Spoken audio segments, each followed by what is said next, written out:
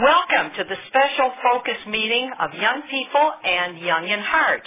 My name is Mickey. I am a compulsive overeater and the moderator for this meeting. Hi, Mickey. Hi. Welcome. Help us preserve the cherished tradition of anonymity by refraining from taking pictures in this or any other meeting room. The format for this session is a reading, speaker, and sharing on the topic from the group. The reading is from For Today, page 36 of the For Today book, and it says, "True happiness is of a retired nature and an enemy to pomp and noise. It arises in the first place from the enjoyment of one's self, and in the next from the friendship and conversation of a few selected companions." The quote is by Joseph Addison. "Feeling good about myself is the most basic requirement of happiness. It is liking myself unconditionally, feeling worthwhile just because I exist. My worth is determined by me and has nothing to do with public acclaim, the number of people I know, or the size and decibel level of the parties I attend. I may enjoy any or all of these things, but they are not the source of my happiness. For today, I go to any length to practice the 12-step program because its entire purpose is to enable me to feel good about myself." Okay. Our speaker today is David from Sherman Oaks, California, who will speak for 25 minutes. Okay. David?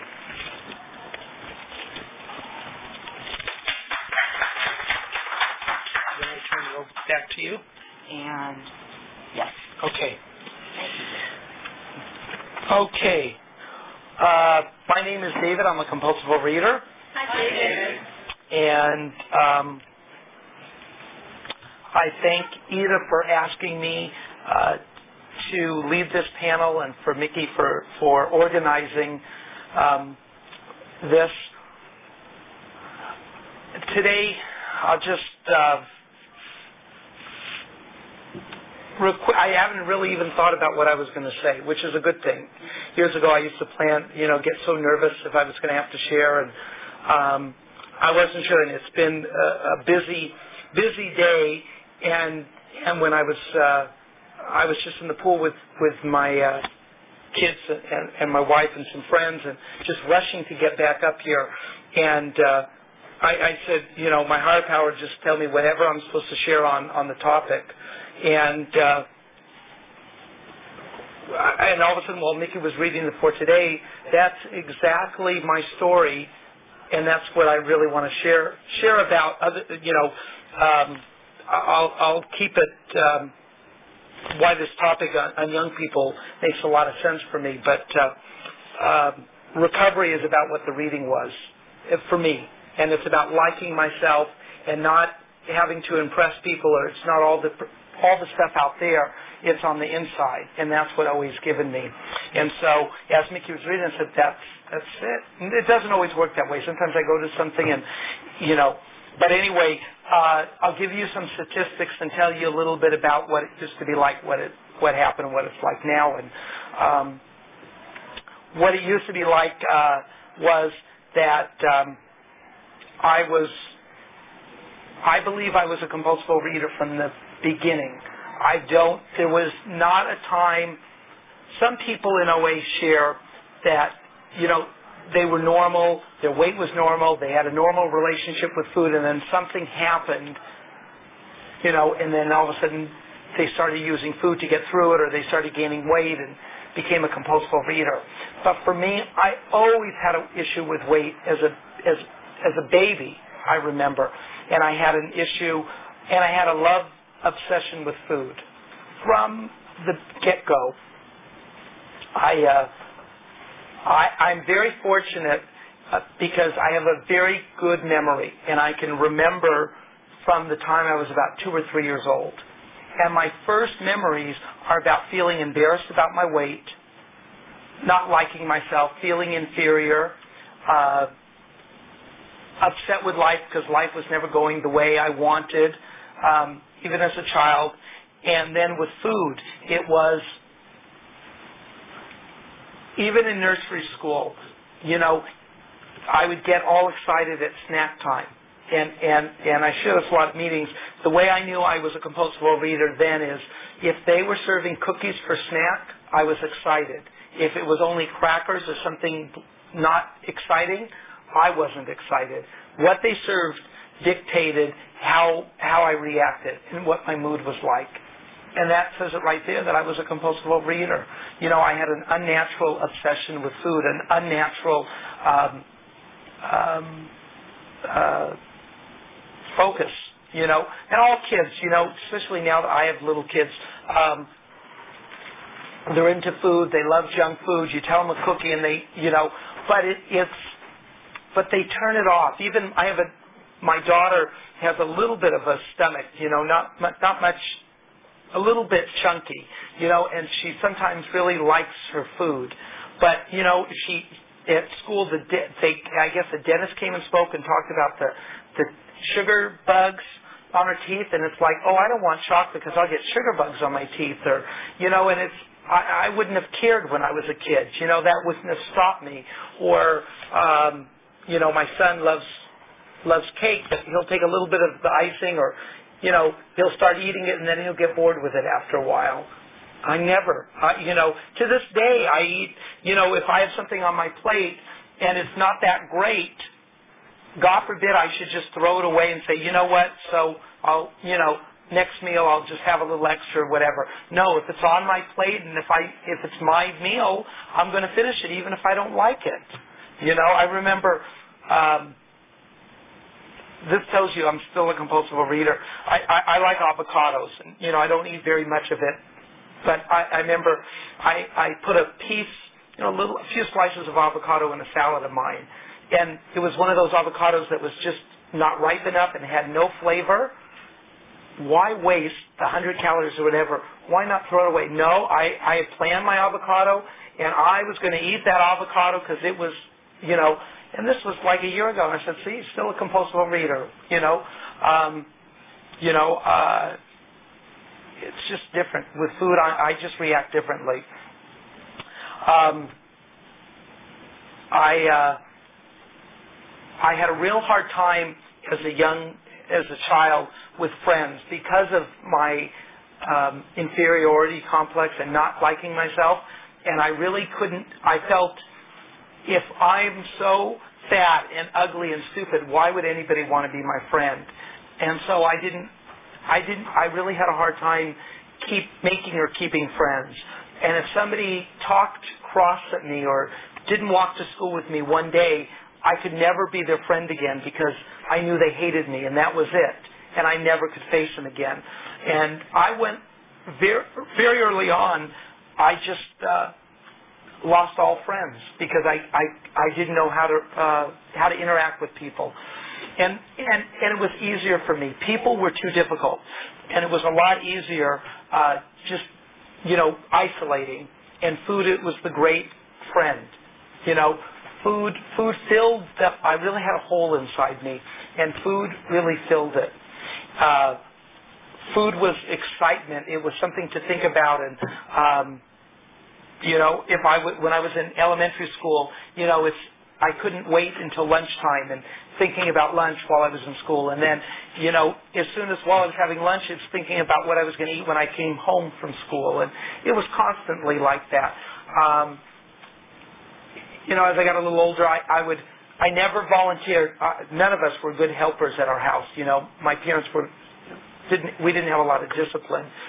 But when it came to clearing off the table, that was the one thing I would volunteer because I would be able to eat more. Whatever I ate at dinner, I could keep taking more, and nobody would see it. And then when I was done with that, it was what I could sneak in my bedroom. The way I was a compulsive overeater, I didn't eat huge quantities, but I ate all the time. It was like an IV drip. I had to constantly have food. And in elementary school, I was called names, all the cruel names kids call fat children. And I was one of the heaviest kids there. I was, not the heaviest. There was always one or two kids that were more obese, but I was pretty heavy. And what's interesting, too, part of the thing, I look at pictures now of when I was a child, especially really young. And, I was really chubby, but I wasn't ugly, and I was a fairly cute kid. But it didn't matter what the reality was. It was my perception. And my parents would say, I was a chubby baby and a chubby kid, and so that became my perception of myself all the time. And I look back at pictures, and I wasn't as heavy as a baby as I thought of myself. And even my obesity, I was very, very obese, but it was even more magnified, and I had such a poor body image. I know that I was double. I have a brother 5 years younger than me, and I remember in one grade I weighed 140 pounds. 5 years later, when he was in that same grade, he weighed like 70 pounds. So I know I was quite obese as a child.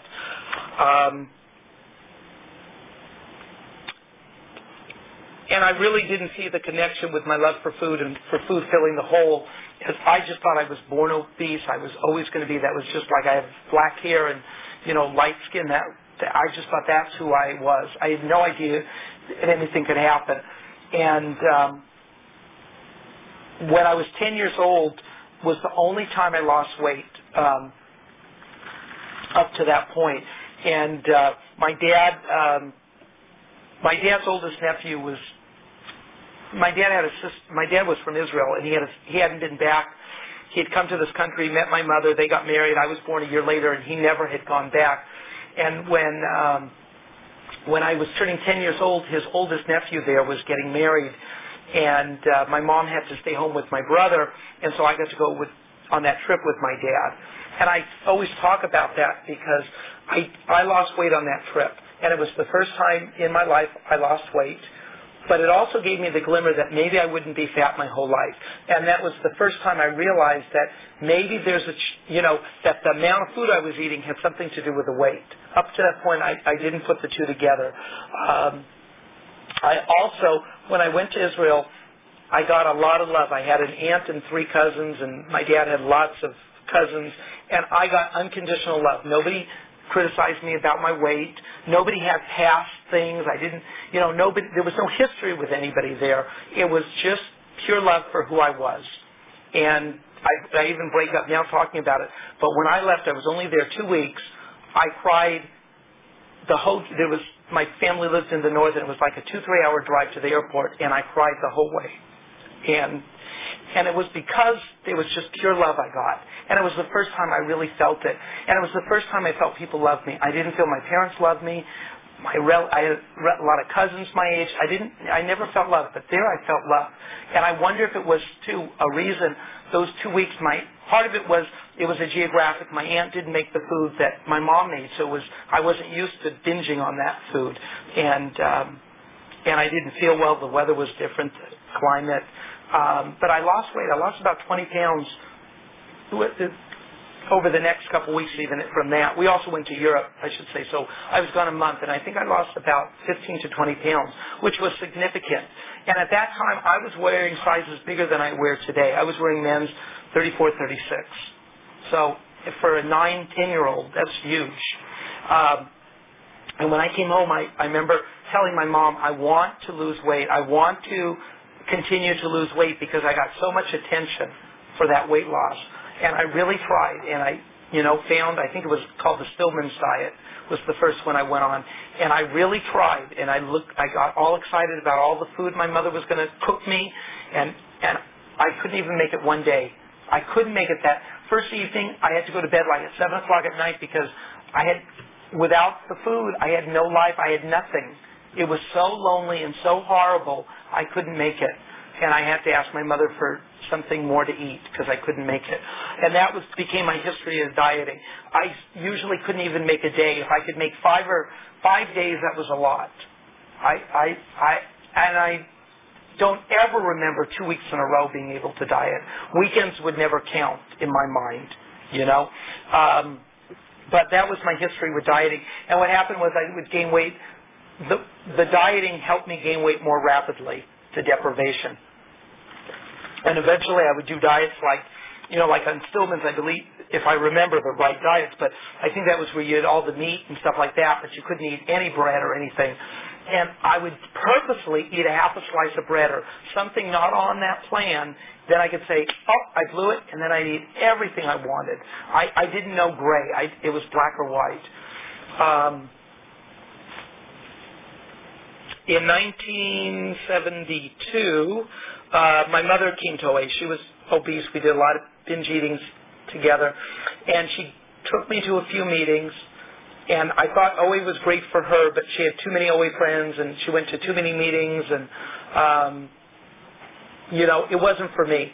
And I really couldn't even think. I was he was 73. I was 12 years old, and I just couldn't think. She was on, at that time they had a food plan in OA called Gray Sheet, and it was very structured, and I couldn't even think, to say I'll never eat these foods again, or to just, and it was so strict. It really was, and I won't go into there, but it really, that's what I thought OA was. And if I couldn't do that, I didn't really think OA was for me. And my mother used OA as a diet club and social club. Those are and not even together. I don't even think together. But that was, she could never get more than 30 days, and it was just a good diet for her, good friends. But she couldn't get it together. But I did hear a few things in OA when I went with her, and I remember hearing, "Don't take that first bite." And I was starting junior high school, and to me, my cousin told me she gained a lot of weight on the coffee cakes in our junior high school because she went to the same junior high. And so I said, okay, I won't eat that first coffee cake. And I went months and months without eating that coffee cake. But once I had one, every day I had to have one, and then two, and then three. So, and then I, it'd take me months to get off it, and I did that pattern several times. But that was about all I learned in OA. And for 3 years, I went through junior high school. By the time I was done, I was 15, it started becoming clear that there was going to be no magic diet. I tried so many diets, and I realized that I could not diet. And some days I could eat diet-type food, which was cottage cheese and fruit and healthy, and other days I couldn't. It became like I hit bottom with dieting. I was lucky, I guess. At 15, it became clear. It was just days I could eat healthy, days I couldn't. And in 1976, in June, is when I came to OA, because my mother got back into OA. In fact, because of a convention, they used to have a big World Service convention every May in Los Angeles.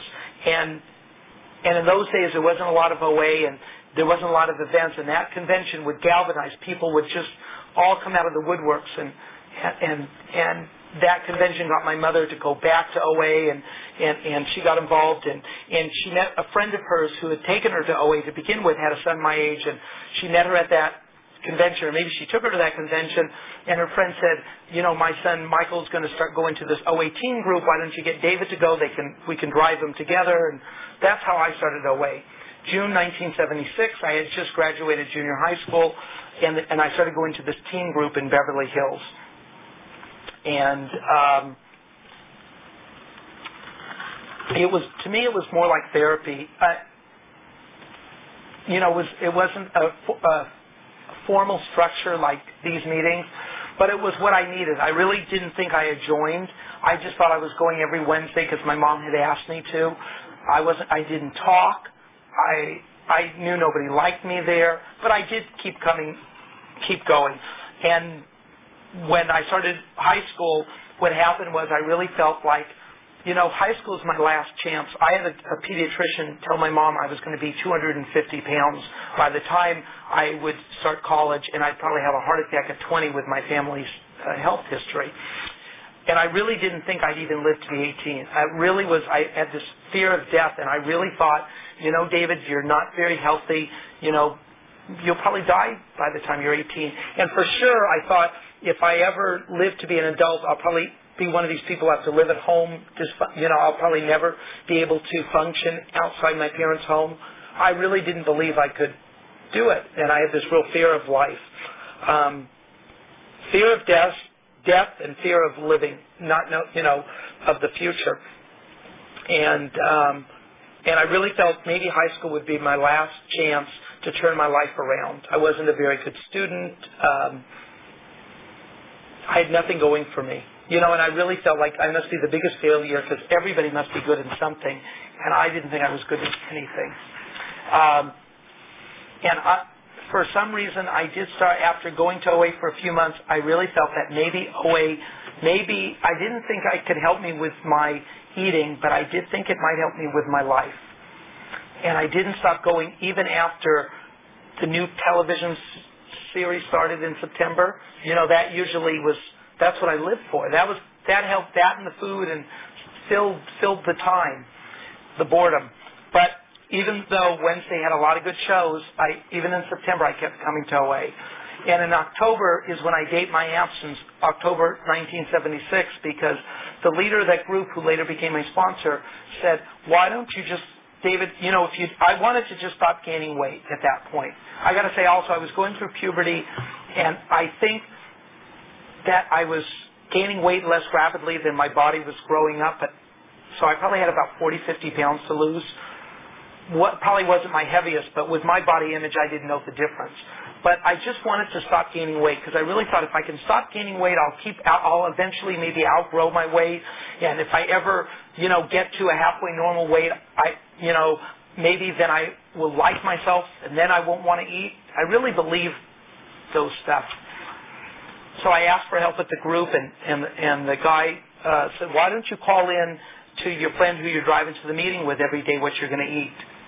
And, I thought, well, maybe because he's involved in OA and his mom's involved in OA, he seemed to want me to call in my food he said after the meeting, oh, yeah, David, you can call in what you can eat every day to me.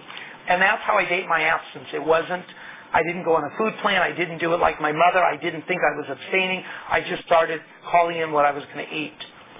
And I started losing, and I was just to not gain weight. But what happened is I started losing weight. And then a few months ahead, and all of a sudden we started a second team meeting.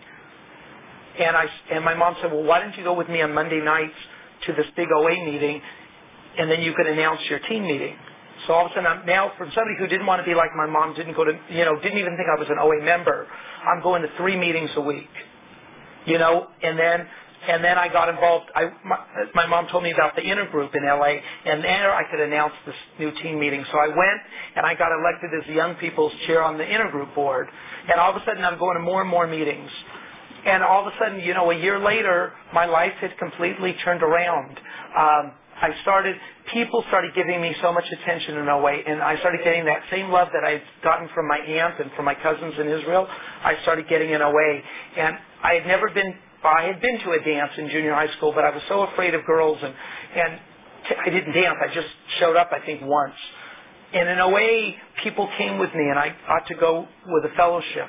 And I remember going to a dance with people. And, OA is where I grew up, literally and figuratively and emotionally and all that stuff. I never believed in God. I was raised Jewish, and I really identified culturally, but that was it. And in OA, I decided I wasn't going to deal with the God stuff. But that first summer of 1977, I'd been in OA a little more than a year, had lost about 25 pounds or so, started having friends, and I was driving to a meeting.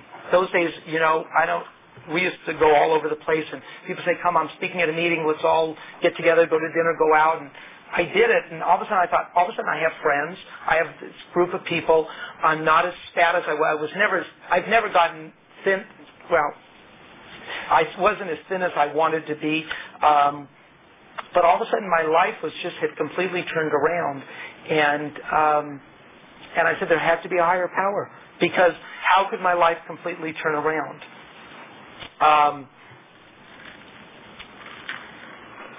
I didn't think I was abstaining because, like I said, I didn't do it the way my mother had done it. And so after I did this for about over a year, I didn't take a candle. I knew I had started calling in my food, lost weight, but it wasn't until the second year that I said, somehow I kept my weight off for, after that time, it was 2 years, and I decided that was, and my mother had said that, what you're doing, people have seen different ways, and especially being a young person, it was a lot more appropriate what I was doing. I never stopped eating sugar. I didn't, that was my big thing, like, I can never have a piece of cake again. I can never have this and that. And the way I was abstaining, I eventually started counting my calories, and I would call it in, not all the time, with different phases depending on the circumstance. But I never gave up anything specific. It was just I stopped eating all the time. I stopped using food like a drug, and it worked for me. For me, that's really what worked for me. Because of OA, I'll fast forward. Somebody who thought they could never function. When I graduated high school, I was so surprised to be alive, to be a normal weight, to have a normal life. I had a job. I was an assistant manager at Jack in the Box, always with food in those days. But I couldn't believe I could function. And I remember going to college. I went to Cal State Northridge, which wasn't very far from West LA where I grew up. But, that was a big fear step, and moving out of my parents' house, and will I still abstain if I don't have my parents watching what I'm eating? And I lost even more weight, actually, and my program got better because I only had myself to deal with. I had a bad relationship with my parents. We fought and screamed. It wasn't a healthy relationship. But after I moved out, I learned to make amends to my parents and learned that even though they were crazy, I could make a relationship. And I'd say I lost both my parents over the last it's almost 8 years. It'll be 7.5. First, my mom of this disease. She just killed herself with food and obesity and diabetes. And then my dad 2 years after that. But I had a great relationship with both of them, and they were as crazy as they didn't change. But I had a wonderful relationship, and I really miss them. And they were a big part of my life. So I got through college though. I never had to binge. I've been at the same job 23 years. I worked for a bank, and I have a prestigious position, and I've done well. And I was somebody who didn't think they could function. And I always talk about my job not because of any of the accolades, but just it's so amazing to me. Sometimes when a lot of stress, or people at my work will say, "How do you do it? You always stay calm." And it's because of this program, and it's because of a higher power, and it's working the principles in all my affairs, including work. And I get a lot of attention at work. I've been very successful at my job, and all those accolades are great for 5 minutes, and I do work for that. I work for the pride of doing a good job, and I love getting awards and doing well, but that lasts for a minute. But it's the inside. It's that I enjoy going to work every day, and I'm doing an honest day's work, and I'm helping people. And there was somebody I was training who just became a manager, and I got to go to her graduation lunch. And they said, "What is the one thing you learned from your mentor?" And she said, "I learned after being in a sales and money job for 20 years, what I learned, David taught me that you can be very successful and still care about people and make your work humanistic and care about people." And I thought, she got it. And she got it, and it's from OA that I could share without her ever having to know about the program or OA. And somebody got what I've gotten from OA and what I can spread in this world. I have a wife who's a member of this program, and we've had a long relationship. We have twins that are going to be 6 years old, and I have an autistic son. And life can be really crazy right now. I work a lot of hours. I still give a lot of service in OA. Both me and my wife have to go to at least 1 or 2 meetings a week. I mean, there's a lot to life. With an autistic son, there's a lot. It's just a lot of life. And I don't have the time to sit and meditate in the morning like I used to. And it's difficult. I can't, if I get to 2 meetings a week, I feel really great, or getting to go to this convention. But it's all because of this program that I can do this. And sometimes I amaze myself, that I'm not the parent my parents were to me. And I can take the good stuff. My parents did a lot of good stuff for us. And the one thing I know is they showed me a lot of love, and that's what I learned in OA, to look for the good and I learned a lot about love in this program. And I can see that was the one thing my parents did give me. So I really give my kids a lot of love. And like my son is doing so well, he's talking and interacting with people, and he's just such a loving kid. You wouldn't realize it with an autistic how actually loving they can be. And I know it's because of this program. I could never have been prepared. I didn't think I could handle children at my age, so many years not having children. And to be able to handle it and yet to have a kid that takes 4 times the energy of a normal child. I lose it. I'm not perfect. But a lot of times I can just, he can scream and yell and have his tantrum, and I can stay calm inside and just give him love. And it's so healthy when I can do it. It's not all the time, but I would never be able to do it if it wasn't this. I wouldn't have been able to deal with it. There's a balance. My kids are here this weekend, and there's a balance of taking care of them, taking care of myself, me and my wife taking care of our relationship, taking care of work. I mean, it's all a balance that I never would have had before OA, because I lived in my head. I like myself. I still am a quiet person. Maybe that's why my son's autistic. Maybe there's a part of me that really needs my space. But there's a balance that too. When I'm by myself, I like my company. I can go away for a day or two by myself and enjoy myself. And then I love people. When I'm at a convention, I just love being around a lot of people. And in my work, I love people. But it's all because of this program. All of it. What I say is nothing. I wouldn't have anything if I didn't have this program. And the other thing I can impart, and especially for young people, is that I have to be gentle. I don't abstain perfectly. There's times that my meals get large. Sometimes, it's the morning and I'm already can't wait for what dinner's going to be. I'm not perfect. I'm very gentle on myself. There's a lot of things I would like to do more. But I just keep coming back. 27 years, I keep coming back. If I'm not perfect, I don't binge no matter what. I don't use my absence. I guess my bottom line is I don't use food like a drug. I don't go on a binge with food. And I always have to be aware that I'm a compulsive overeater, and I have to watch it. Anyway, I really appreciate everybody being here because I need you. I can't do this. That's part of this program is we can't do it alone. And I hope if you got anything, that's great. But I always need to share. That's part of reminds me who I am, and it centers me, and it gives me another day of absence. So thank you very much for being here. And I'll turn it back to Mickey. Thank you very much, David. You need to sign this. Oh, I signed before I. Okay. Yep. Thank you, David. Okay, it's now time for sharing on the topic, and I guess the topic is feeling good about yourself. What makes you feel good about yourself? This meeting is being taped, so be sure that you sign this release form after you share, and those wishing to share, please line up over here.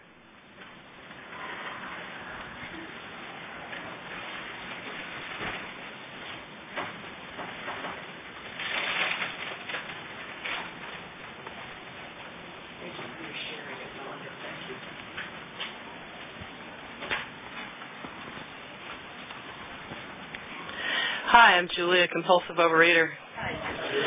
Feeling good about myself. That's a great topic. I shared in another room that I had gone through losing my partner. We split, and my partner left me after 12 years of marriage, and it was really painful. And it's definitely been the hardest year of my life, without hesitation. But what I've also discovered is just an incredible amount of joy, and there are parts of me that have been able to be there, to come out, because I am free of someone who was wonderful, but who was also very controlling. And so my child side has come out. My son and I had a joint birthday party water fight, kids versus grown-ups. And we celebrated April Fool's Day together with practical jokes, all through the day. And we had a holiday party, and my ex would never have people come over. I'd always say, I'll do everything. I'll make all the food. I'll do all the cleanup. I'll do everything if we could just have another couple over or, group of friends. And it was pretty much always no. And so what I'm experiencing is kind of building up self-esteem brick by brick and finding out who I am without twining around somebody else, and sometimes turning myself inside out for somebody else. I mean, I always wanted a lawn, classic American dream, and we could never have a lawn because that wasn't my ex's vision. I couldn't have a birch tree because that wasn't part of the vision. And guess what? I wake up every morning, there is a lawn outside my window, and there's a birch tree right in the middle of that lawn. And I do my reading, my prayers, and my writing every morning. And I say good morning to that birch tree and good morning to the world that I'm in. So it's still a struggle. I sometimes still feel lonely. I still miss human affection and, dare I say it, sex, But I'm having fun. And I'm having more fun, more people over, more joy with my son. I've never been closer. I realized I've read him, in the year I've been apart, I have shared like 30 novels with him and read him everything from Robert Heinlein to Huckleberry Finn, and it's just been a joy. So I am so grateful to be in OA, to be in recovery. I went through a relapse, but for 2.5 months I've been in recovery again, and it's just great to be here and great to see you all. Thank you.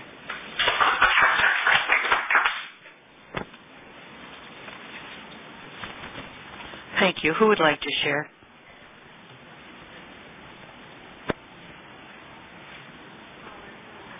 No, you don't have to.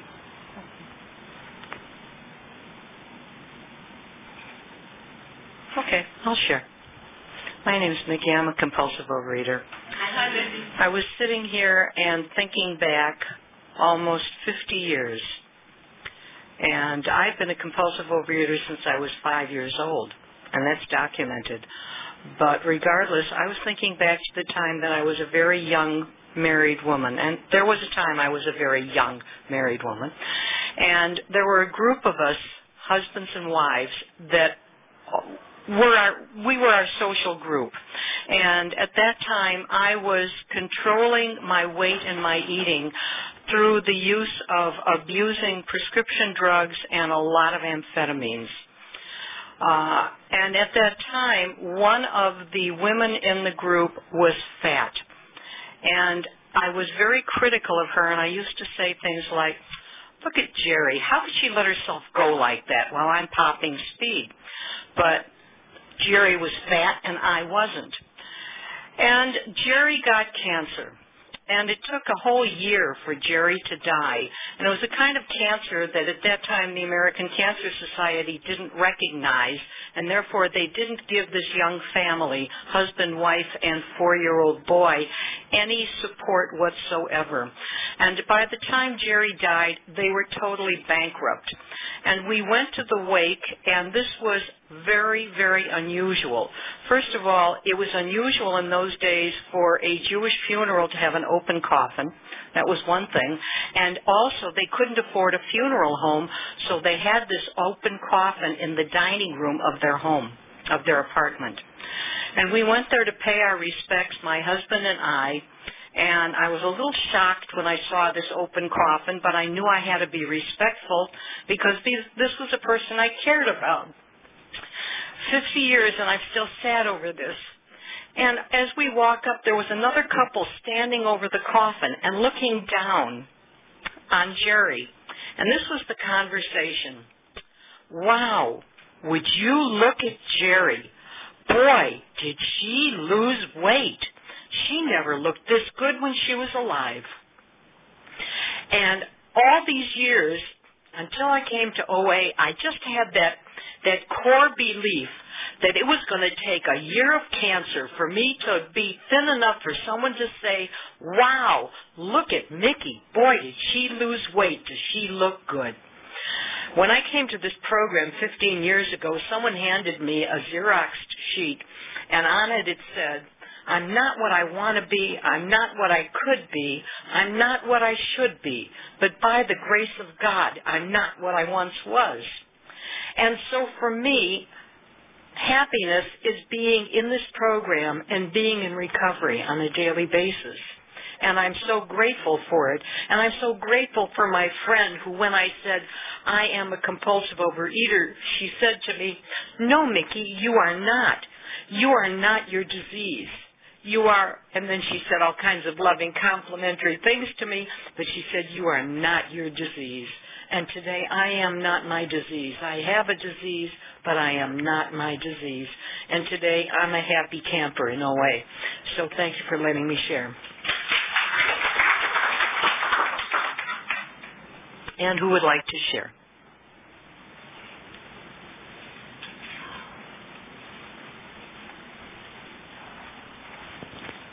Hi, I'm Vicki. I'm a compulsive overeater. Thank you, David. I enjoyed your speech very much, and all of you who've shared today. I've been in OA 28 years, one day at a time, and honest to God, I feel like a newcomer. The joy that I feel today, the feeling good part of it comes from a lot of hard work. But, you know, what am I going to do? The time is going to go, and what else am I going to do with that time if not work on myself? I've been so busy all my life working on everyone else that I never really thought I had any time to work on me. And if everyone would just straighten up, then I would be okay. And stop looking at what I'm eating.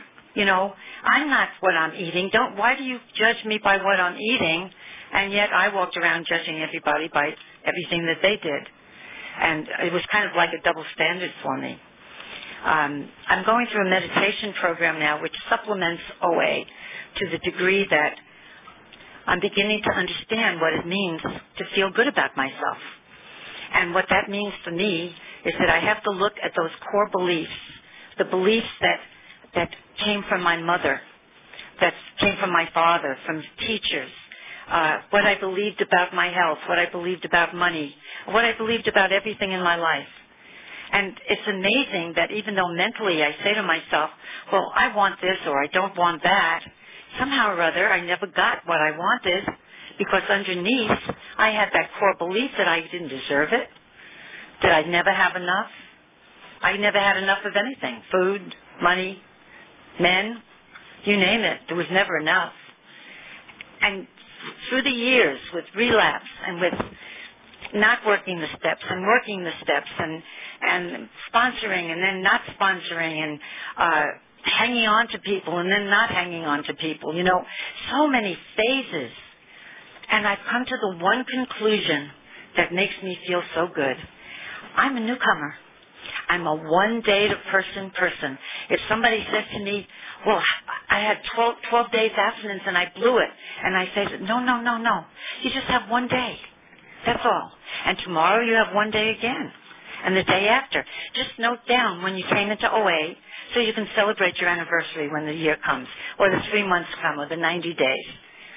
But the best you can do is take it one day at a time and not go back. We can't go back. Because if we go back, then we'll have all our misery back again, too. And I know that my eating was never the same after I came back to OA. So I'm very grateful to be here. I'm so grateful to be here with my very best friend, Nikki, and with all of you. Thanks for letting me share.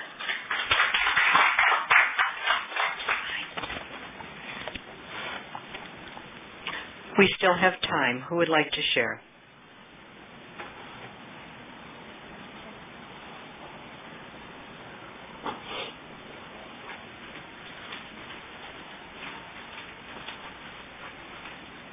Hi, my name is... Can you hear me?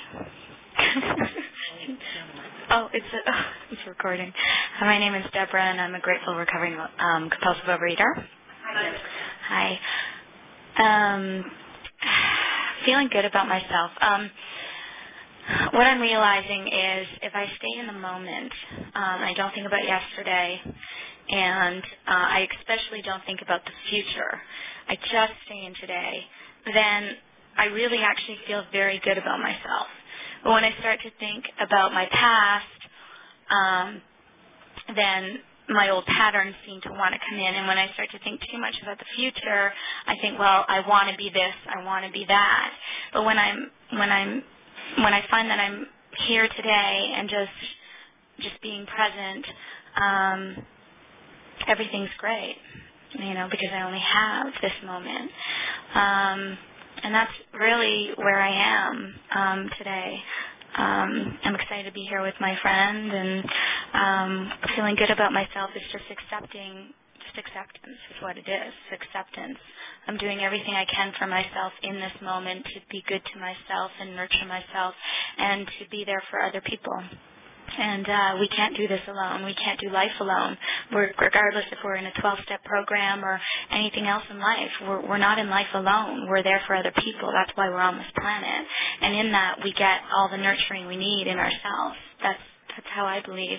And that's what gets me through every moment. And that's what this program is about, for me, is other people. And that's it. Thank you.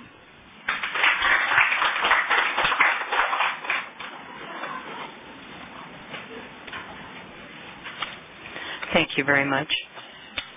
Who else would like to share? We have time for a couple more.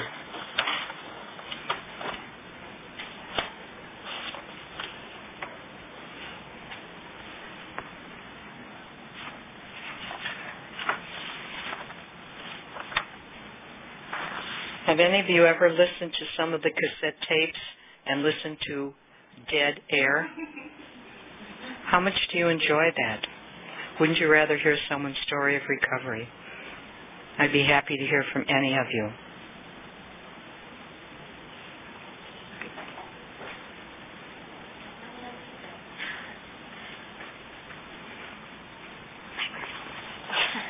Hi, my name is Gina, and I'm gratefully recovering.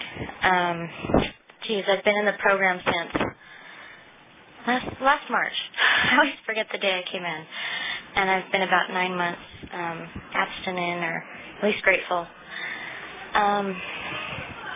So feeling good about myself is the topic, right? Kind of coming out of a spiritual abstinence of sorts. I've been stagnant for, it seems like, 3 to 4 months when God let me down. That's what it felt like. Everything was going smooth, and I loved God, and He was working for me. And then I hit a pretty depressing moment, and kind of just came crashing down. And I'm grateful. Actually, I'm very grateful for that moment, because it was at that time, it seemed like I had been in such a honeymoon period with food that it was just going so easy. I'm like, am I a true compulsive overeater? Do I belong in these groups? I was coming because I appreciated being around people. But with that huge fall, I knew I was a compulsive overeater. And real quick, I want to tell you a funny story. My husband leaves dog biscuits by the door, like a little stash. So when he leaves, he can give the dogs a biscuit, earn their love. And there was like one left over, and I kept passing it as I was walking through the room. And I'm like, that looks good. My whole thing was with treats, like anything that would make you feel better. I'm like, well, if it makes the dogs feel better, So I just wanted to tell you that, because it was kind of odd and weird that I was like, the dog biscuit looks really good. What I've come to realize at this point in my life is that getting out of myself and, oh my gosh, I can't do anything for anybody, and I'm worthless. It's so easy when you're down to get stuck in that thinking of being down. How do I get out? And for me, I'm noticing helping other people and reaching out. And then they, it's like a cycle. You reach out, you need help, and you find out that, they need help too, and you it's a really neat rhythm, this program, if you really plug into it. And so right now I just feel like I'm being chiseled away, like a really neat, like a sculpture. I can't even imagine how I'm going to turn out to be. And so that is making me feel good. And having that hope and being there for people ultimately makes me feel good, getting out of myself. So that's all I have to say, and thank you.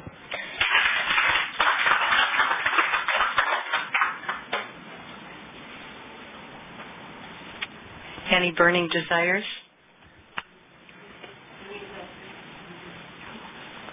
Tina can do it. Since we drove together from Pasadena, I can do it too, right? I'm Stacy. I'm a compulsive overeater. I'm glad to be here. Hi, everybody. And David, thanks for your share. I remember hearing you in LA at the birthday bash, and so I was glad to be back to hear a different angle. I started my abstinence on Sunday of the birthday anniversary. I came to that birthday bash only having come into OA for 1 week, so I cried everywhere I went. I was the person, if you were there, that was crying the whole time. And now I'm not crying. Look, isn't that incredible? What makes me happy, I'll tell you, I was just thinking of several things. It's waking up in the morning and thanking God that I have another day to be abstinent. I'm thanking God for the day before that He kept me abstinent. Getting out and going for a walk before my 3- and 5-year-old are awake while my husband's still home before leaving for work.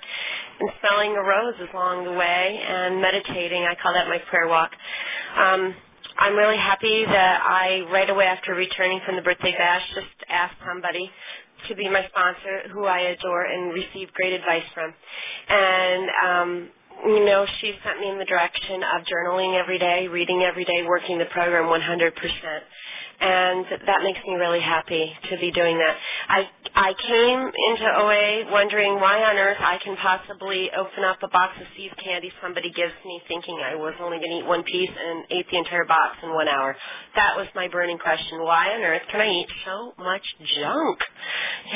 And have my stomach turned inside out and sure gain the weight, but feel so miserable about myself. And at the time, too, my relationship with my God was distancing because the promises that I would make when I'd wake up in the morning weren't being fulfilled. I didn't make it through the day. And so I needed to find out what on earth was going on in me.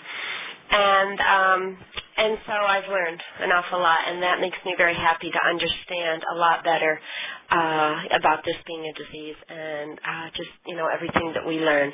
And so I'm just really grateful for working the steps and understanding more and more about, the crazy, insane things that I do and feel appreciated that other people have similar things that they go through, not the same stories, but similar things, and that makes me feel real comfortable. It's really great to just be here, and thanks for letting me share.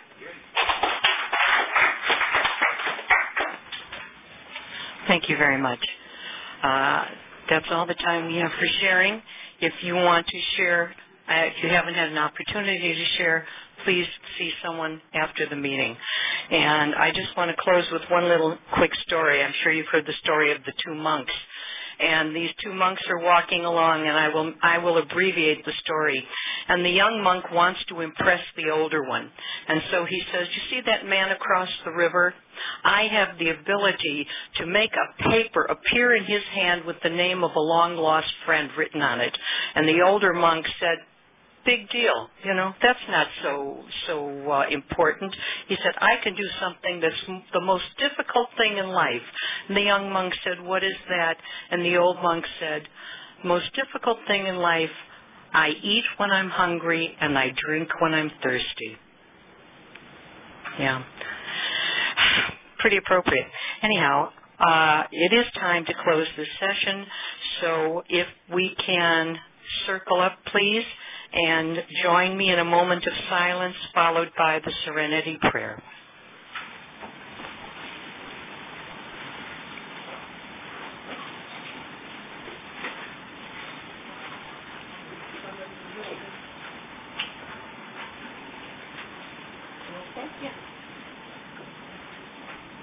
I'd like to ask you, please relax your knees so you don't hold any rigidity or stubbornness there. And as you look around the circle, you see there's no beginning and there's no end. Grant me serenity to accept the things I cannot change, courage to change the things I can, and the wisdom to know the difference. Keep coming back. It's working, and it won't get you.